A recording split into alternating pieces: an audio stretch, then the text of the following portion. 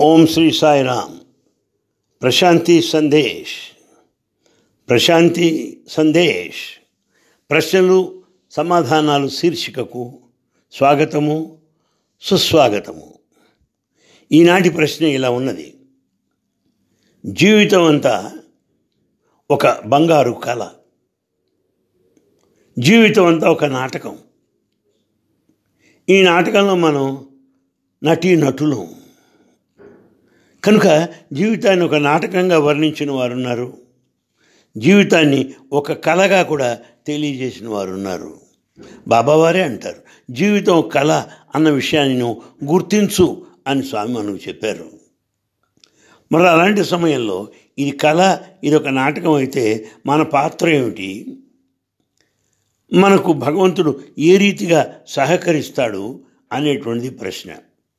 నిజమే, మనం ఈ ప్రశ్న కొంతవరకు స్వామి మాటల్లో తెలుసుకునే ప్రయత్నం చేద్దాం.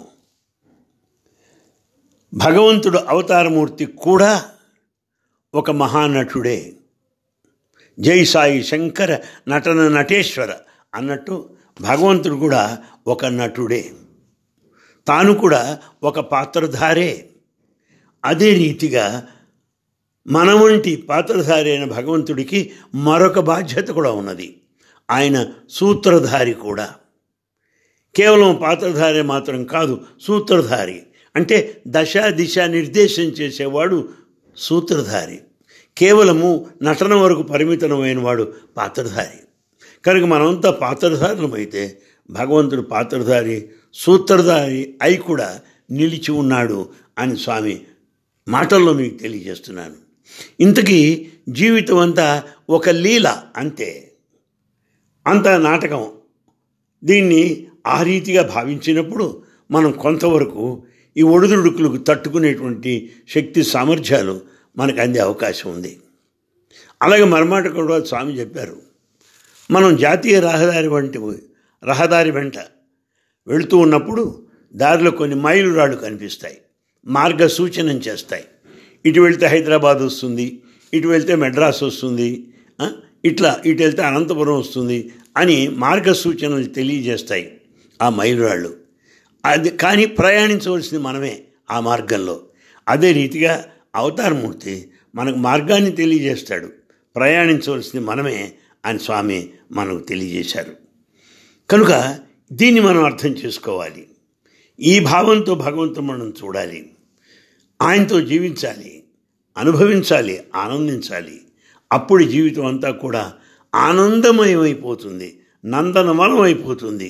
దుఃఖానికి కానీ విచారం కానీ అవకాశమే ఉండదు అని స్వామి తెలియజేస్తున్నారు. కనుక మనం ఎప్పుడు ఆనందంగా ఉండాలి, ఎప్పుడు సంతోషంగా ఉండాలి, చిరునవ్వుల పువ్వులతో జీవితాన్ని గడపాలి.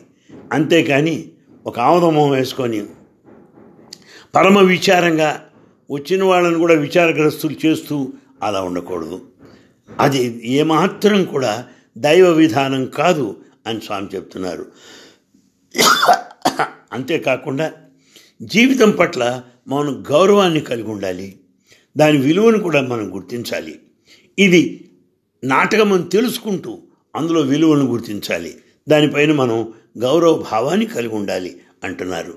మనకిచ్చిన పాత్రను రంజింప చేయాలి, మనకిచ్చిన పాత్రను మనం దానికి న్యాయం చేయాలి.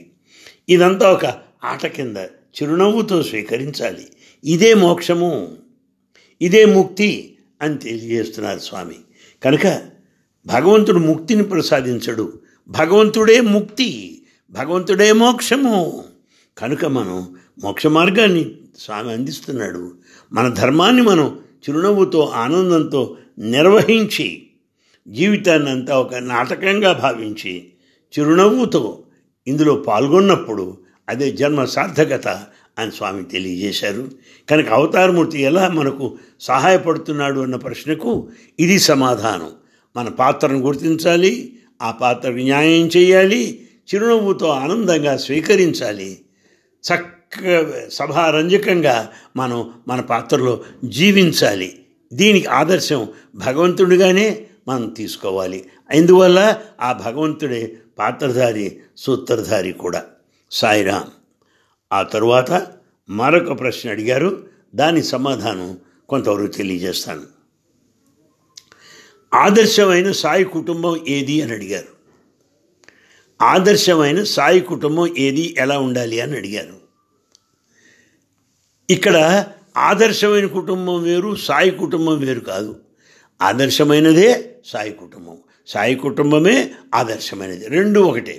ఆదర్శ కుటుంబం అన్నా సాయి కుటుంబం అన్నా ఒకటే. ఆదర్శ సాయి కుటుంబం అన్నకల్లా ప్రతి సాయి కుటుంబం కూడా ఆదర్శమే, ప్రతి ఆదర్శ కుటుంబము సాయి కుటుంబమే.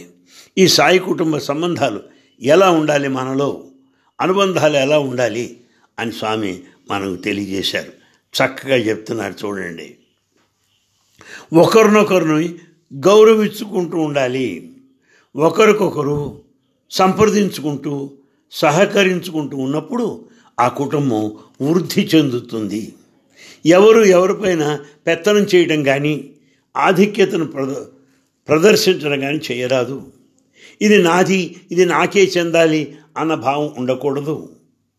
తన యొక్క ప్రతిష్టను, తన యొక్క స్థానాన్ని నిలబెట్టుకోవడం కాదు చేయవలసింది. గమనించాలి మనం ఈ విషయాన్ని ఎప్పుడు కూడా. భార్య భర్తను గౌరవించాలి, భర్త భార్యను గౌరవించాలి, అంతే తప్ప ఒకరినొకరు అణచివేయటం కాదు అని స్వామి స్పష్టంగా చెప్పారు.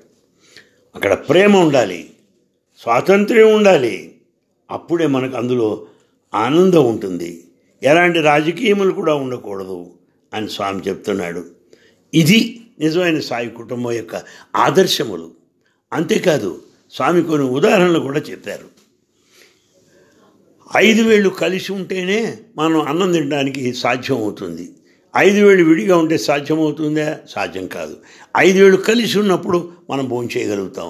అదే రీతిగా కుటుంబం అంతా కలిసి ఉన్నప్పుడు, ఐకమత్యంతో ఉన్నప్పుడు ఏదైనా సాధించగలుగుతారు. ఇక రెండో విషయం, ప్రతి వ్యక్తి కూడా కుటుంబ గౌరవాన్ని కాపాడాలి. స్వామినే తీసుకోండి. ఆయన చిన్నతనంలో ఒక ఊరు నుండి మరొక ఊరికి ప్రయాణం కావలసి వచ్చినప్పుడు ఈ రవాణా సదుపాయాన్ని వినియోగించుకోవడానికి తన దగ్గర తగినంత ధనం లేనప్పుడు ఈ దూరం అంతా నడుచుకుంటూ వెళ్ళాడే కానీ డబ్బిస్తావా లేదా అని తల్లిదండ్రులను వేధించలేదు, ఎవరి దగ్గర అప్పు తీసుకోలేదు, స్నేహితులు ఎవరైనా ఇచ్చినా దాతృత్వ భావంతో స్వీకరించలేదు. వారి మాటల్లోనే చెప్తున్నాను. స్వామి అన్నారు, నేను ఎప్పుడు కుటుంబ గౌరవం ప్రధానంగా భావిస్తాను అన్నారు. కనుక ప్రెస్టీజ్ ఆఫ్ ది ఫ్యామిలీ చాలా ముఖ్యమైన విషయంగా మనం గుర్తించాలి. ఇక మూడవది, తల్లిదండ్రుల్ని సంతోషపెట్టాలి. ఒక చదువు అయిపోయిన కుర్రాడు వచ్చి స్వామిని అడుగుతున్నాడు, స్వామి మీ సేవ నాకు చేయాలనుంది అని. అప్పుడు స్వామి నవ్వుతూ అన్నారు, నేనే మీ సేవ చేస్తున్నాను రా, నువ్వు నాకు సేవ చేసేది ఏమిటి? నువ్వు వెళ్ళి మీ తల్లిదండ్రులకు సేవ చేయి, అప్పుడు ఆ సేవ నాకు సేవ చేసినట్లే. నీ తల్లిదండ్రులని ప్రేమించు, నన్ను ప్రేమించినట్లే. నీ తల్లిదండ్రులను సంతృప్తిపరచు, నన్ను సంతృప్తిపరిచినట్లే. ఇందువల్ల భగవంతుడు ఎవరో నీకు తెలియదు, భగవంతుడు ఏది కావాలో నీకు తెలియదు, భగవంతుడు ఎలా సంతృప్తి చెందుతాడో నీకు తెలియదు. ఆ తెలియని దాన్ని నువ్వేదో సంతృప్తిపరుస్తానంటే ఎంత పిచ్చి మాట. నీ తల్లిదండ్రులు ఎదురుగుండా ఉన్నారు, నేను కని పెంచారు, వాళ్ళకి ఏం కావాలో తెలుసు, ఏ పనులు ఏ మాటలు సంతృప్తిపరుస్తాయో తెలుసు. వాళ్ళని సంతృప్తిపరచలేని వాడివి దేవుణ్ణి నన్ను సంతృప్తిపరుస్తావురా నువ్వు, ఎంత పిచ్చి మాట. వెళ్ళి మీ అమ్మ నాన్న సేవ చేయమన్నారు. కనుక పిల్లలందరికీ కూడా తల్లిదండ్రుల్ని సేవించడం, వాళ్ళని గౌరవించడం, వాళ్ళ సంతృప్తిపరచడం నేర్పాలి. కుటుంబ గౌరవం కాపాడటం నేర్పాలి. ఐకమత్యాన్ని నిలబెట్టాలి. ఇక నాలుగో విషయం, ఈ నవ సూత్ర ప్రణాళిక సత్యాయి సంస్థలకు చెప్పారు. అందులో కుటుంబం అంతా కలిసి ఒకసారి భజన చేయమన్నారు. దీనివల్ల ఏమవుతుంది? ఆధ్యాత్మిక విలువలు కూడా కుటుంబంలో పెరుగుతాయి. ఈ ఆధ్యాత్మిక విలువలు ఎప్పుడైతే పెరిగాయో సుఖశాంతులు మనకు ఉంటాయి. విజయము తప్పకుండా మనని వరిస్తుంది. కనుక విజయమునకు కానీ సుఖశాంతులకు కానీ ఈ ఆధ్యాత్మిక విలువలు అవసరం. కనుక కుటుంబం అంతా కలిసి ఒకసారి భజన చేయమని మన నవసూత్ర నియమావళిలో తెలియచేయడం జరిగింది.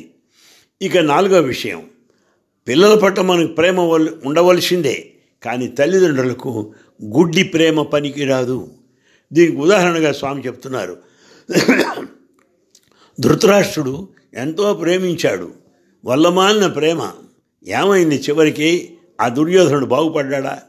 తాను నాశనం అయ్యాడు, వంశాన్ని కూడా నాశనం చేశాడు. కనుక గుడ్డి ప్రేమ అనేటువంటి మంచిది కాదు. అవసరమైతే దండించాలి, అవసరమైతే కఠినంగా ఉండాలి, లేనప్పుడు వెన్నవలే కరిగిపోవాలి.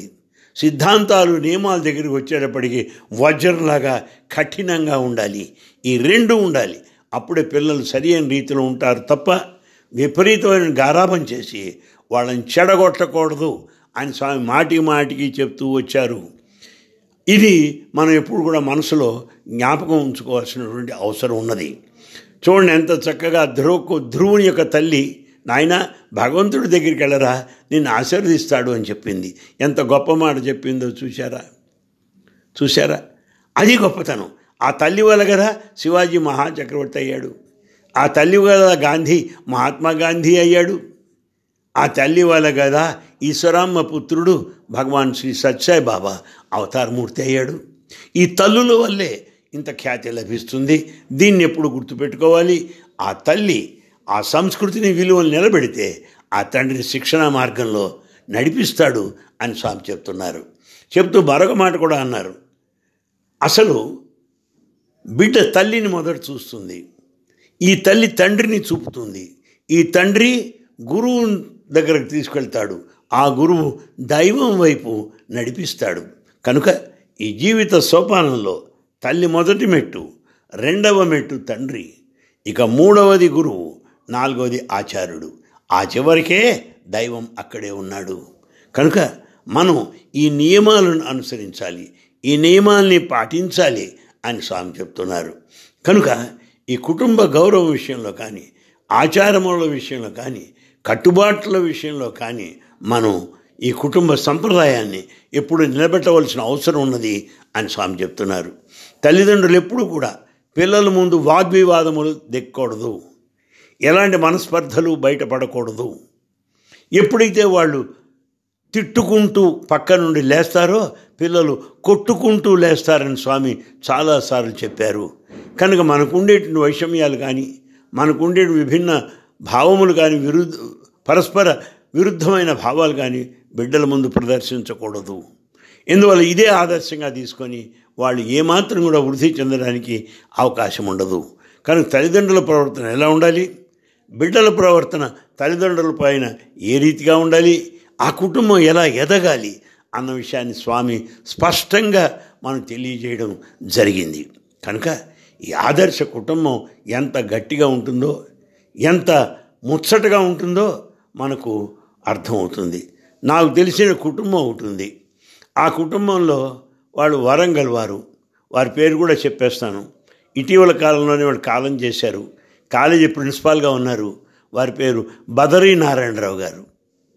నాకు ఆ కుటుంబాన్ని చూస్తే ఎంతో ముచ్చటగా ఉంటుంది. అలాంటి కుటుంబాలు చాలా ఉండవచ్చు.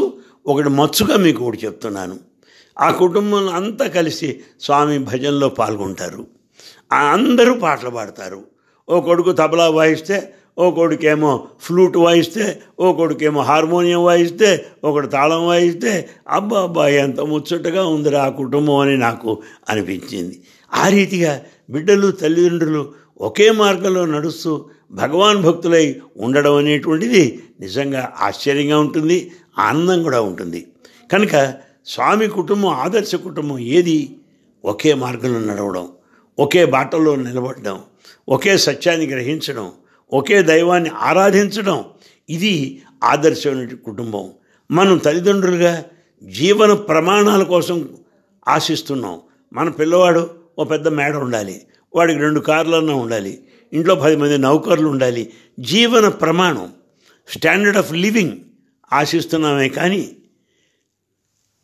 జీవన స్థాయి, జీవిత స్థాయి, స్టాండర్డ్ ఆఫ్ లైఫ్ దాన్ని మనం ఆలోచించట్లేదు. స్టాండర్డ్ ఆఫ్ లివింగ్ కాదు ప్రధానం, స్టాండర్డ్ ఆఫ్ లైఫ్, జీవిత స్థాయి అది ప్రధానం. ఏ స్థాయిలో ఉన్నాడు, ఎంత ఉన్నత స్థాయిలో ఉన్నాడు, అది ప్రధానంగా మనం గమనించాలి. కనుక పిల్లలందరూ కూడా ఈ డబ్బు పిచ్చి, ఈ గర్వము, ఈ అహంకారాలు ఇవి కాదు మనం వాళ్ళకి అందించవలసింది. సద్గుణంబులు, సద్బుద్ధి, సత్య నిరతి, భక్తి, క్రమశిక్షణ, కర్తవ్య పాలనంబు, ఇవి మన పిల్లలకి నేర్పవలసింది. సద్గుణాలు నేర్పాలి, కర్త డ్యూటీ నేర్పాలి, డిసిప్లిన్ చెప్పాలి, డివోషన్ చెప్పాలి. అలా మనం చూసుకున్నప్పుడు అది నిజమైనటువంటి ఆదర్శ కుటుంబంగా నిలుస్తుంది. స్వామి సంతోషిస్తారు, సంఘం సంతోషిస్తుంది, దేశం గర్వపడుతుంది. అట్టి సమసమాజ స్థాపనకు అందరూ కూడా కృషి చేయవలసి ఉంటుంది. అట్టి నిజమైనటువంటి ఆధ్యాత్మిక సంపదను మనం పొందవలసి ఉన్నది. దేని ద్వారా?